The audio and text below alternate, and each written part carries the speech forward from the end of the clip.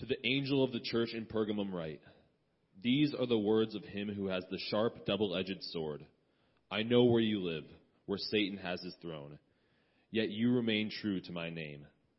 You did not renounce your faith in me, not even in the days of Antipas, my faithful witness, who was put to death in your city, where Satan lives.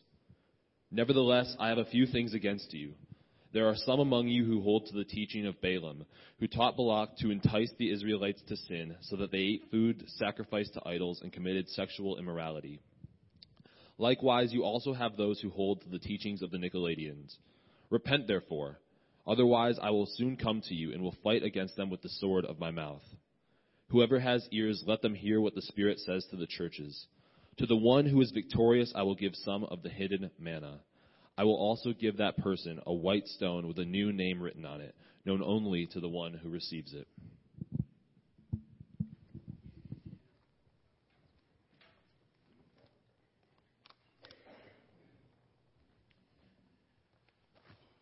Morning.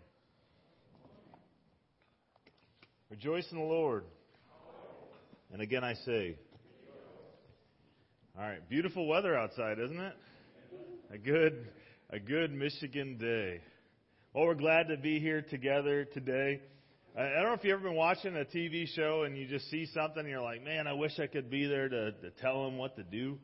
You know, we like to watch all the shows that are like the cop shows and the FBI shows and like that kind of stuff because it has no basis in reality for us. Like sometimes my wife likes to watch the shows where there's like all this family drama. I don't want to do that because I have to deal with stuff in real life, but I never have to solve a murder in real life. So those are the kind of shows I like to watch. But we were watching this show this last week, and one of the main characters has a girl that's coming into her teenage years, and with that, there's some adjustment as a parent. And this father's wife had died, and so he had been kind of lax, and the girl gets in trouble at school. And for something that, as a parent, I would consider a big deal. And so this father is there, and she tells what happened at school. She said, Dad, but it's not a big deal. It's not a big deal. And so the dad doesn't punish her. And the person that's with the dad says, it kind of is a big deal. You should do something. He goes, well, she's been through a lot. You know, we'll just let it slide. And she goes, if you let it slide now, you're going to have to let it slide the next time, and you're really setting yourself up for some hard teenage years. He said, well, we'll just cut her some slack. But as a viewer, you're going, no, that's a big deal. Like, you need to do something. And there have been many times in my 11 years of parenting where my kids have done something and said, Dad, it's not that big of a deal. And I looked at them and go, yeah, it is. It is a big deal. Or maybe you've been hanging out with a friend or seen somebody in a store and their kid does something that shocks you. They're talking back really rudely. They're refusing to obey something else. And you want to intervene because in your mind you're thinking, hey, this is a really big deal. You need to do something. But the person just, let it go. It's not that big of a deal. Well, in Pergamum, something similar was happening. There were people in the church that were conforming to the culture, and they were doing things that everybody else was doing, and the church was kind of going, well, it's not that big of a deal. And Jesus comes, and in his letter he says, nope, it's a big deal. It's a really big deal. And so we're going to look at that today. Jesus basically says, you need to deal with this, or I will. And as a dad, I can imagine telling my kids, you need to do something about this, or I'm going to do something about this. And I'm going, okay, I'll do something about this. But let's pray, and we'll look at the scriptures a little closer. Dear Heavenly Father, Lord, as we hear the sound of the thunder, we know you are sovereign over all things, even weather. We know you are all powerful. Lord, as we read from your word, let us take heed that these are the very words of the King who will come to rule and reign, who will come in judgment over us. Help us to look at the things in each of these churches and pull out, is this true of me? Or is this true of North Park? And ask ourselves, do we need to repent? So, Lord, I pray that you'll speak through your word clearly today. In your name we pray. Amen. So as every letter begins, it says, to the angel of the church in Pergamum write. Angel here is angelos. It could be messenger or pastor or angel.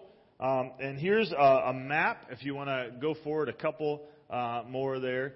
We have a map of modern-day Turkey, and we'll see where these cities are. And you'll see when we're going through, the letters follow a path.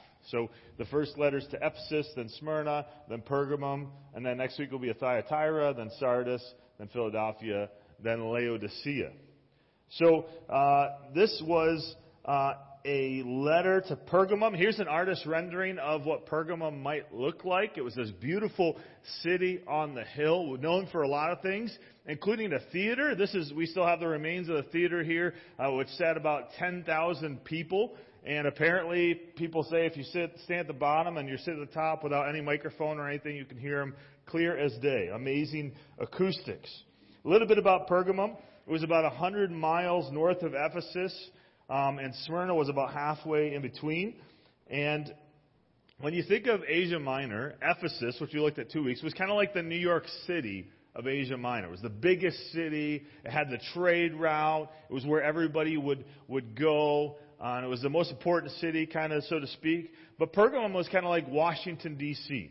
That was where the governor was, where the pre-council was. That's where they ruled from. So think of this as the Washington, D.C. of Asia Minor.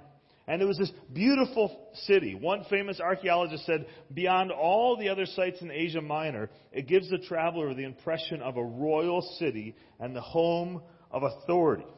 And so it was built on this beautiful mountain and had this beautiful area overlooking the plains around it. It had the second biggest library in all of the world, next to Alexandria. There were over 2,000 texts there. Now, if we think about that, there's no printing press, nothing. This is all handwritten stuff. And history shows that Egypt actually had, because of a war, they said, we're not going to give you any more papyri. And so then Pergamum developed this parchment paper to write their stuff on. So it was a very well-learned area, very rich area.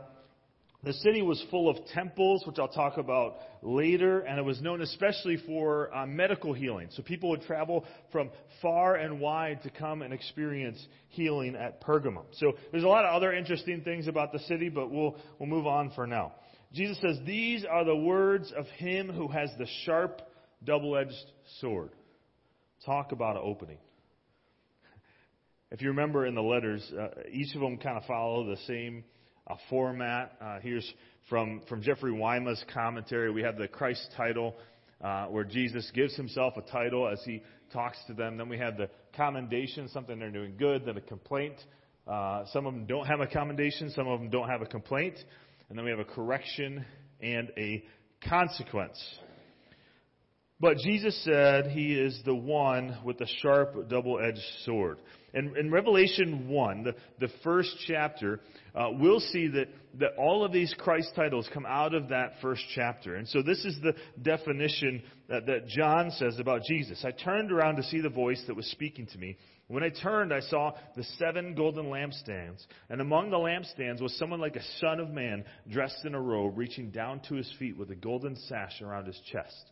The hair on his head was like wool, as white as snow, and his eyes were like blazing fire. His feet were like bronze glowing in a furnace, and his voice was like the sound of rushing waters. In his right hand he held the 7 stars, and coming out of his mouth was a sharp, double-edged sword.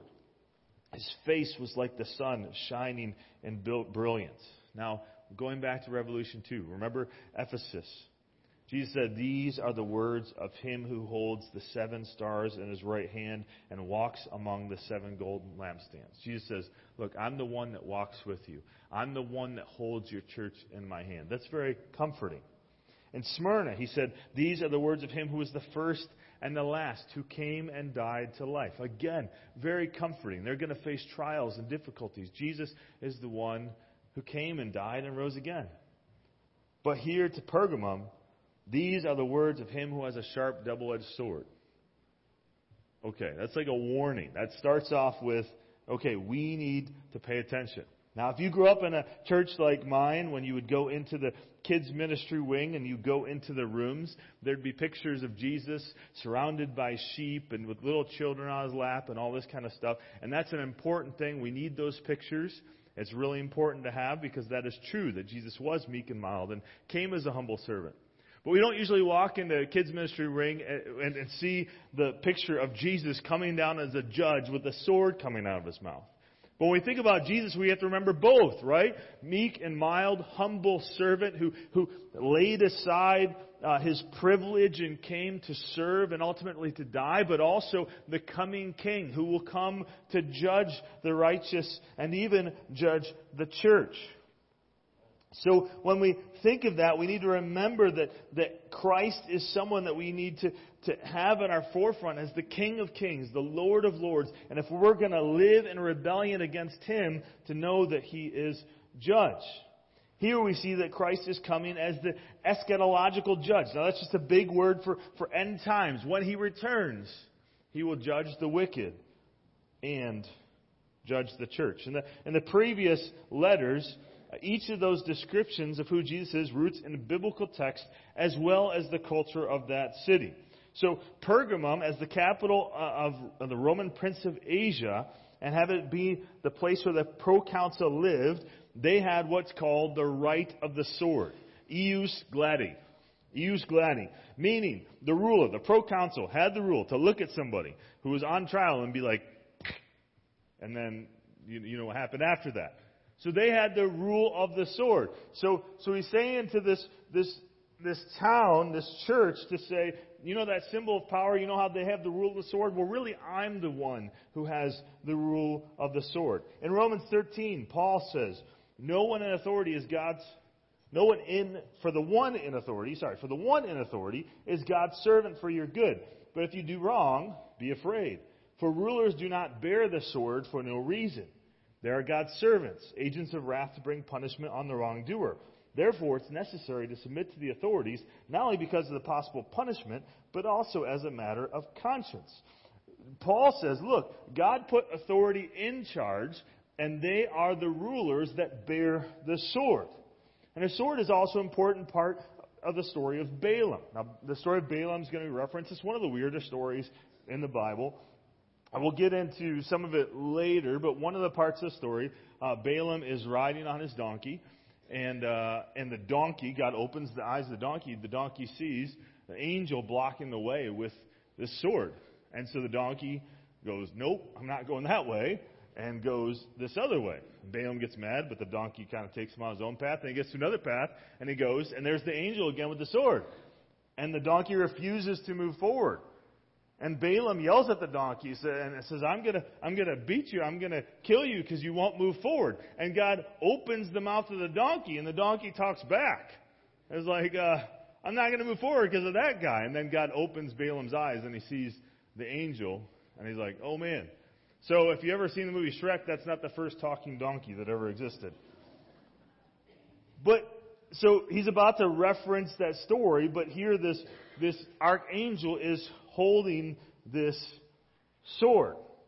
We'll get back to that in a minute. But there's two different types of swords referenced in Revelation. Now, this particular sword, called the Rhomphaia, in the words of Jeffrey Wyma, it had and there's the picture of it, it had 2-foot-long wooden handle attached to a 3-foot-long, slightly curved blade to enable its use both a thrusting and slashing. So that's double-edged. It could go either way. Its long handle and overall length required 2 hands to wield, and it was capable of cutting an opponent's shield in half with one strong bow. So in other words, it is the powerful sword. And so Jesus is coming with this Rhomphaia, this powerful sword, and he has authority, full authority as power and king, that he's coming with this double-edged sword. And we see this imagery throughout the Scriptures too. The Word of God is called a double-edged sword. It's living and active. It's sharper. It pierces to joints and marrow. So we see God's Word is a sword. And we see from Revelation 1 that the sword is coming out of his mouth. So we see the power of God's Word. Now let's continue in verse 13. I know where you live. So he starts off with this threat. I'm the one who holds the sword. But then he says, I know where you live, where Satan has his throne. Now, in each of these sermons, Jesus says, I know. Jesus knows what we're going through. And here he's going to praise the church in Pergamum because he knows the difficulty they're facing. He says, I know where you live. You don't live in a place that's easy to be a Christian. In fact, you live in a place where Satan has this throne. And last week he referred to the synagogue of Satan. So we see that Satan is behind all these things that are going on. Now there's a lot of debate about what exactly his throne is. Some have pointed to the beauty of the Acropolis in Pergamum and how when you approached the city it looked like a huge throne. Others have pointed to various temples and argued that one of those temples is the throne of Satan. You could see on the slide here some of the just different temples in that picture that they had there. Now, just so you know, if you went to Pergamum, you basically, anything you wanted to worship, anything you needed, you could find it in Pergamum. Let's say you had a big problem and you needed someone to handle it. You could go to the temple of Zeus, the god of the sky and a protector of other gods and humans. So when you had a big problem, that's where you go. Let's say you wanted to experience pleasure. Well, if you wanted to do that, you could go to the temple of Dionysus, the god of wine and revelry. You could get drunk, participate in all different sorts of sexual immorality that are a little bit too crass for what we talked about this morning. And you could do all that in the name of worshiping the gods. If you're a farmer and you were worried about your crops and you needed to have a blessing from heaven, you could go make a sacrifice to Demeter, who promised good crops. If you were sick, you could go to the temple of Asclepius, the god of healing, and people from all over the world would head to this temple. And what they would do is, at night you would go to sleep and they'd release all these snakes that were not poisonous. And the thought process is if you're lucky while you're asleep, the snake would go over you and that would bring healing. Kind of like the pools that we see in Israel, that thought process. If you had a big decision coming up and you didn't know what to do, you could go to the temple of Athena, the goddess of wisdom, who guided Roman armies to victory. And if you wanted to express your thanks for protection and safety, or if you wanted to not get killed, you could go to the temple of the imperial cult and give tribute to Caesar and make sacrifices to stay in good standing with Rome. Are you getting the picture as to why Jesus says this is the throne of Satan?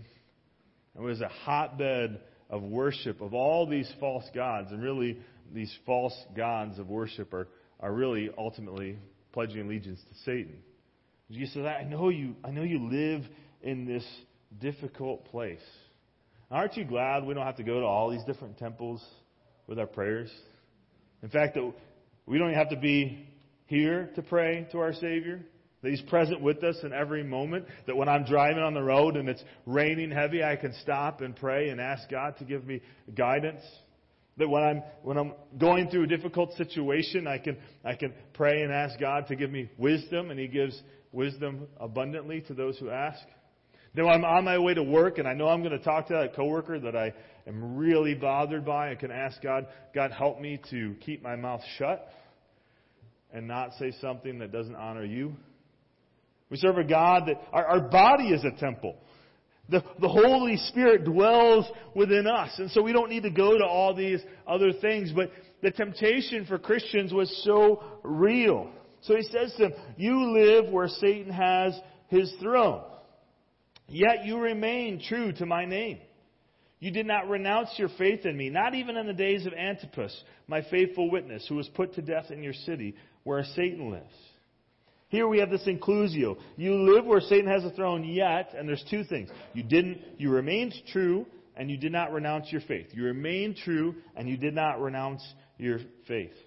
This is a strong praise from Christ. Now, if you remember in Smyrna, there was some persecution happening, but Jesus warned them that coming ahead, there was going to be martyrdom. There was times coming where believers were going to have to lay down their lives to follow Christ. But here in Pergamum, He says that already happened.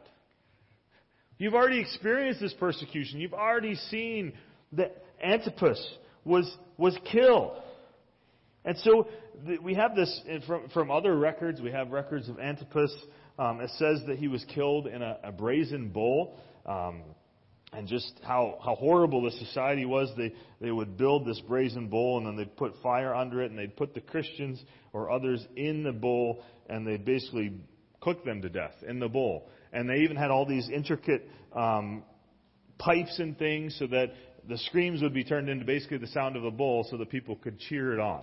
I mean, that's how depraved this society was. And so this Antipas died in that way, and he was called my faithful witness, a phrase that was used for Jesus himself. And so Antipas would go down in history as an example because of Jesus. Jesus says, look, this is my faithful witness. And that phrase, my faithful witness, would later go on to be ascribed to other martyrs. And so this church stood fast in the midst of persecution, in the midst of people coming to them and threatening them with death. They stood fast. So the question is, would you stand firm? Would you stand firm? If the government said, worship the emperor or you'll lose your job. Worship the emperor or your family will disown you. Worship the emperor or you'll be tortured. Worship the emperor or you'll be killed. Or in our context, obey this or you'll lose your tax exempt status. Do this or, you'll get fired. Are we willing to stand firm? So that's a wonderful thing. What a tremendous praise. But it isn't all good in Pergamum. See, he continues and says, nevertheless, I have a few things against you. There are some among you who hold to the teaching of Balaam, who taught Balak to entice the Israelites to sin so that they ate food sacrificed to idols and committed sexual immorality. Likewise, you also have those who hold to the teaching of the Nicolaitans.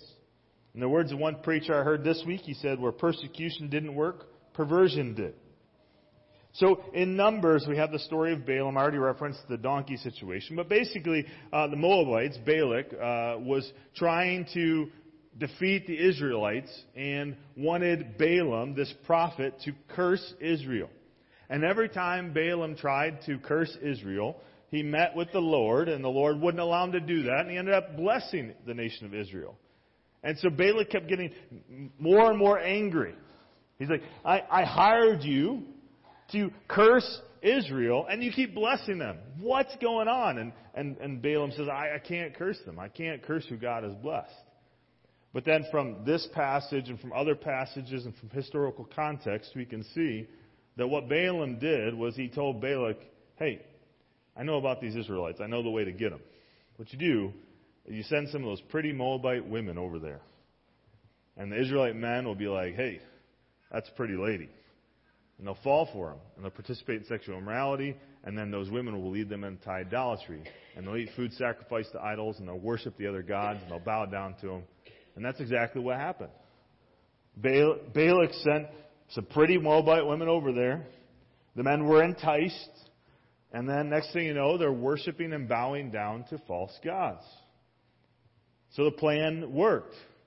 And so then, because Balaam couldn't pronounce a curse on Israel, the next best thing was to allow them to live in sin so that God would have to judge their sinfulness. And then God caused a plague to come, and 24,000 of the Israelites died.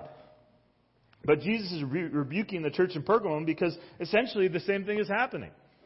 People were being enticed into sexual immorality and eating food sacrificed to idols. Now, if in our context, we don't really see how much this is a temptation, at least the food sacrificed to idols part. Like, we don't go into Meijer and go, hey, should I buy the steak that was made in Iowa or the steak that was sacrificed to Moloch? We don't have that context. Frankly, I just like the fact that I can go to Meijer and buy a steak that's already packaged and I don't have to have a cow in my backyard. I wonder if, Millers, you guys, all power to you, but I don't want to have to kick my meat before, and clean up its poop before I get to cook it. I just want to go to the store, buy it, and then cook it. It's neither here nor there. So, there's two different types of words used in the Greek and in the New Testament to describe food sacrificed to idols. One is makalon, and that's just food that's available in the market. And Paul in Corinthians says, if you don't have a problem in your conscience to buy food that was sold in the market and to eat it, that's fine for believers to do. Now, you need to be careful because you might cause a brother to stumble. So he talks about that kind of food. Because what would happen is they would go and they would do these sacrifices in the temples, and only a small portion of the meat would actually be sacrificed to the idols. The rest of it would either be sold in the markets or be part of these cultic meals. Now, the second Greek word used is describing these cultic meals, the eodilothaion. I'm probably not pronouncing that right. But this was considered, everywhere it's referenced, a form of idolatry. In Acts 15, the Jerusalem council comes together, and they're trying to figure out what do Gentiles need to do to be Christians?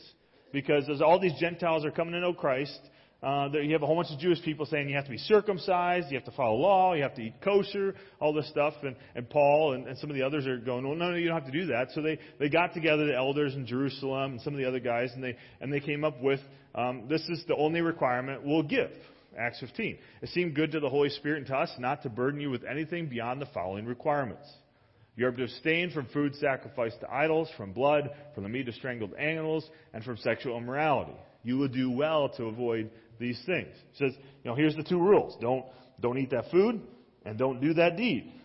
And in the Didache, an early Christian treatise on morality, it says, keep strictly away from food sacrificed to idols, for it involves the worship of dead gods. Now, to give you some context, J.P. Kane, a historian, said this: some form of the cult meal was one of the fundamental features of Greek religious festivities and took the form of a meal devoted to, presided over, or shared with the gods. Usually meat or other food was offered to the gods and then apart from reserved portions consumed by the participants. This was so at the public festivals organized by the city, state, and smaller political and societal social groups, or the public or private. This was so in the pre-classical and classical Hellenistic and Roman periods. In Pergamum, we have, in our archaeology, we have examples of this. There's one place that's got seating for 70 people, and there's all this imaging around of Dionysus. And so you would come, and there'd be a sacrifice to Dionysus, and then you'd all eat together. So essentially, these Christians were participating in these cultic meals where they were, as part of the meal, there was some form of worship to these false gods. Now we know in Corinth the same thing was happening, and the people in Corinth were arguing and saying, well, those gods don't exist. So my friends are saying, hey, praise be to Dionysus. I know Dionysus doesn't exist. So I'm not technically participating in following false gods because a false god doesn't exist anyways. They appealed to logos, to knowledge. They said, I have the knowledge that there are no false gods. There's only one true God. So by participating in this, I'm not actually conforming. But here Jesus is saying, no, this is a big deal. This is a big deal. Now, in many of those settings, those cultic meals, especially with Dionysus, there was also an element of sexual immorality that was part of the meal. And I don't want to go into details of that, but you can do some research, and it was not good. So these Christians were participating in this food sacrificed to idols. They were committing sexual immorality. And it says, and likewise you have those who hold to the teachings of the Nicolaitans, and we talked about that last week, but it seems like this is kind of the same group, those that are following Balaam and those that are following the Nicolaitans, that they're doing these two things, eating food sacrificed to idols and committing sexual immorality. So Jesus says, repent. Repent, therefore, otherwise I will soon come to you and will fight against them with the sword of my mouth. Now, the word repent just means to change one's mind. And so Jesus says, change the way you think about this issue. It's a big deal that these people are doing this. You need to do something about this. In Romans 12, it says we're not to conform to the pattern of this world, but be transformed by the renewing of our minds, by changing the way we think. Then we'll be able to test and approve what God's will is. That repenting implies the idea of a U-turn, where if you've ever been following Siri and you miss the U-turn, what do you hear? Recalculating. And in our life, when we start down a path of sin, we need to recalculate. We need to make a U-turn and turn back toward God and away from the sin in which we're pursuing. So notice the language. He says, you need to repent. Otherwise, I will come to you. That's talking about the church. You need to repent for allowing this stuff to happen in your body, for allowing members of your church to participate in this stuff. And if you don't repent, I'm going to come to you and I will fight against them. So he says, you're not the ones participating in this, but you're allowing this. So if you don't repent, I'm going to come to you, and when I come to you, I'm going to fight against them. In other words, if you're living in direct, unrepentant sin, and continuing in rebellion against God, you're inviting the King of the universe to fight against you. And that's not a fight you're going to win. So Jesus says, church, you need to repent, and if you don't repent, I will come and fight against them. And if our brothers and our sisters are walking in sin, we don't want Jesus to fight against them. We want to come alongside them and confront them with their sin and help them to experience God's amazing grace and mercy. Because the verb used, fight, it means to make war. Jesus says, I will come and I will make war with them. Again, promising judgment. Not Jesus the meek and mild, but Jesus the coming King. Whoever has ears, let them hear what the Spirit says to the churches. We need to listen to this. We need to take it seriously. This is what the Holy Spirit is saying to these churches, but also to us. And then it ends, almost all of them end, to the one who is victorious. We talked about that our victory comes through Christ. The victory of the battle is already won. It's through Him. We can only be victorious because of Him. But He says, I will give some of the hidden manna. Now, when the Israelites were wandering in the wilderness for 40 years, they complained because they didn't have food, and God provided this manna. And in the Hebrew, the word basically comes from the word like, what is it? They see it and they're like, what is it? It's like Krispy Kreme donuts. It was like a sweet bread. We don't know if it's actually Krispy Kreme, but I would eat that every day. But there's this manna from heaven. Well, and then you fast forward, and when Babylon takes control of the temple and destroys the temple, the Ark of the Covenant disappears. It was never found again until Indiana Jones in the second movie. But in reality, we've never found the Ark of the Covenant. And many in the Jewish tradition in this day said that the Ark is hidden until the Messiah comes. And so it's possible that in this eschatological thought process with the Jews in Pergamum and the Christians in Pergamum, they're thinking, when Christ comes, that'll be restored. The kingdom will be restored. The manna won't be hidden anymore. And even if you think about the context, he's saying, you're eating this food sacrificed to idols, which is insufficient and idolatry. I will give you a better food, a spiritual food, one that is eternal. And there's some other ways to potentially interpret it, but it's, once again, just trying to figure out some possibilities. And then they will now receive some of the hidden manna, but they will also be given a white stone with a new name written on it, known only to the one who received it.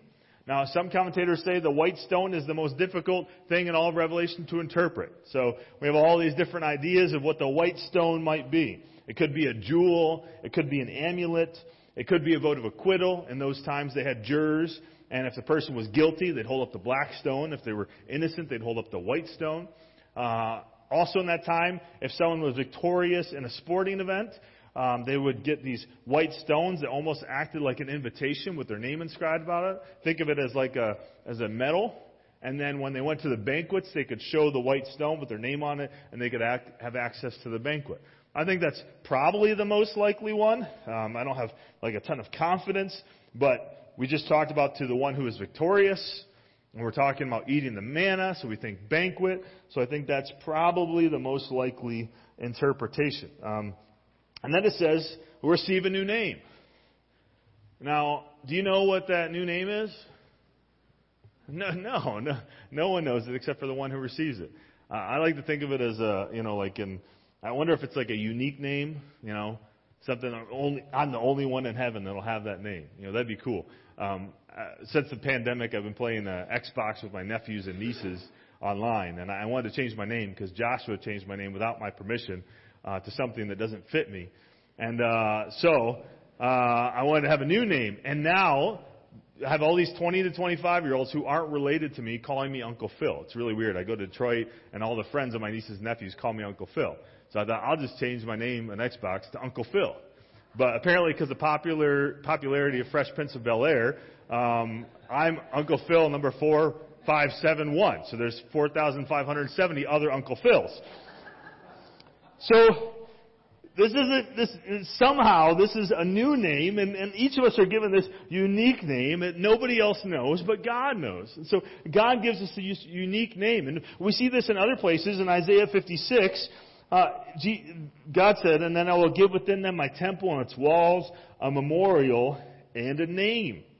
Better than sons and daughters. I will give them an everlasting name that will endure forever." In Isaiah 65, the sovereign Lord will put you, talking about the wicked, to death, but to his servants he will give another name.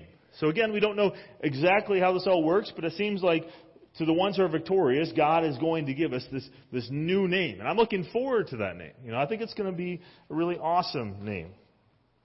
But then, so that's the passage, but we look at these things, and it's a letter written to a different church in a different context, addressing things that we don't deal with.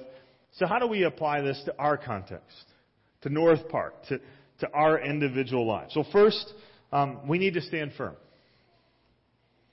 We live in a culture that is becoming more and more post-Christian. I think as we head down this path and as the years progress, I think that as Christians, if we have a biblical sexual ethic, I think that we are going to face some persecution.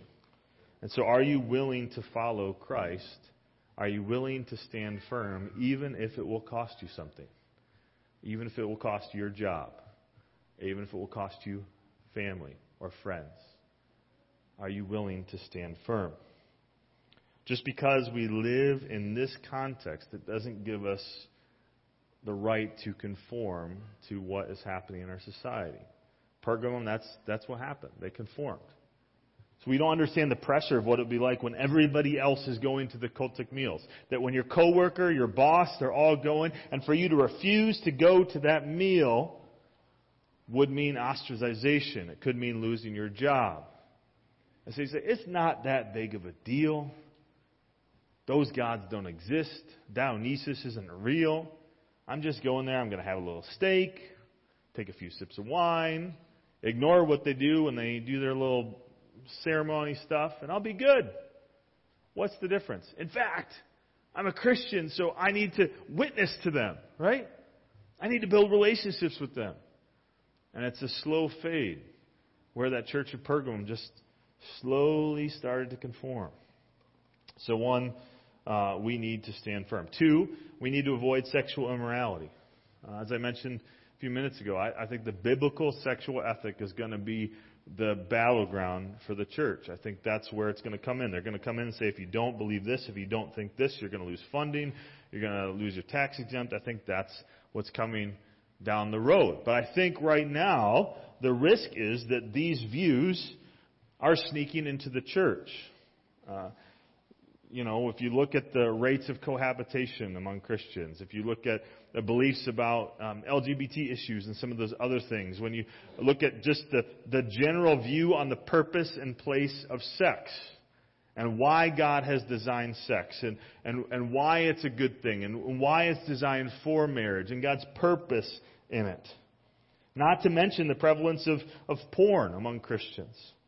As Christians, we need to stand on the truth of Scriptures and not compromise just because we experience pressure from the outside world to conform. Just because everybody else says, you need to believe this, you need to do that, that doesn't mean that we should conform. Third, we need to avoid idolatry. Now, again, there's not any cultic meals around here that we're being invited to go and participate in. But it's so easy in our society to ascribe other things more worth than God. I think much like Laodicea, we live in a very affluent society full of great riches. And it can be so easy to pursue the American dream, to make our utmost pursuit to have the best things and the best vacations and the best retirement, and to lose sight of what God is calling us to do. Worship is just worthship. It's ascribing something worth. Are we giving God the most worth? Are we ascribing Him the most worth? Are we worshiping Him above all else? Fourth, we need to treat sin in the church serious. We need to treat sin in the church serious. The church in Pergamum is judged not because the church as a whole is living in sin, but because the church was allowing some within the church to live in sin, and they weren't doing anything about it. They were saying, it's not a big deal. We'll just leave them there. And so that's why we have D groups. I mean, that's one of the reasons. As a place, a safe place where people can study God's Word together, be accountable to be in God's Word, be accountable to be confronted with sin. When a brother in my D group is sinning, I can confront him, and he can experience grace and forgiveness and mercy. And we huddle around him, we pray with him, and we help him go to battle against that sin, to fight it together, to come alongside each other. It's a place to encourage each other.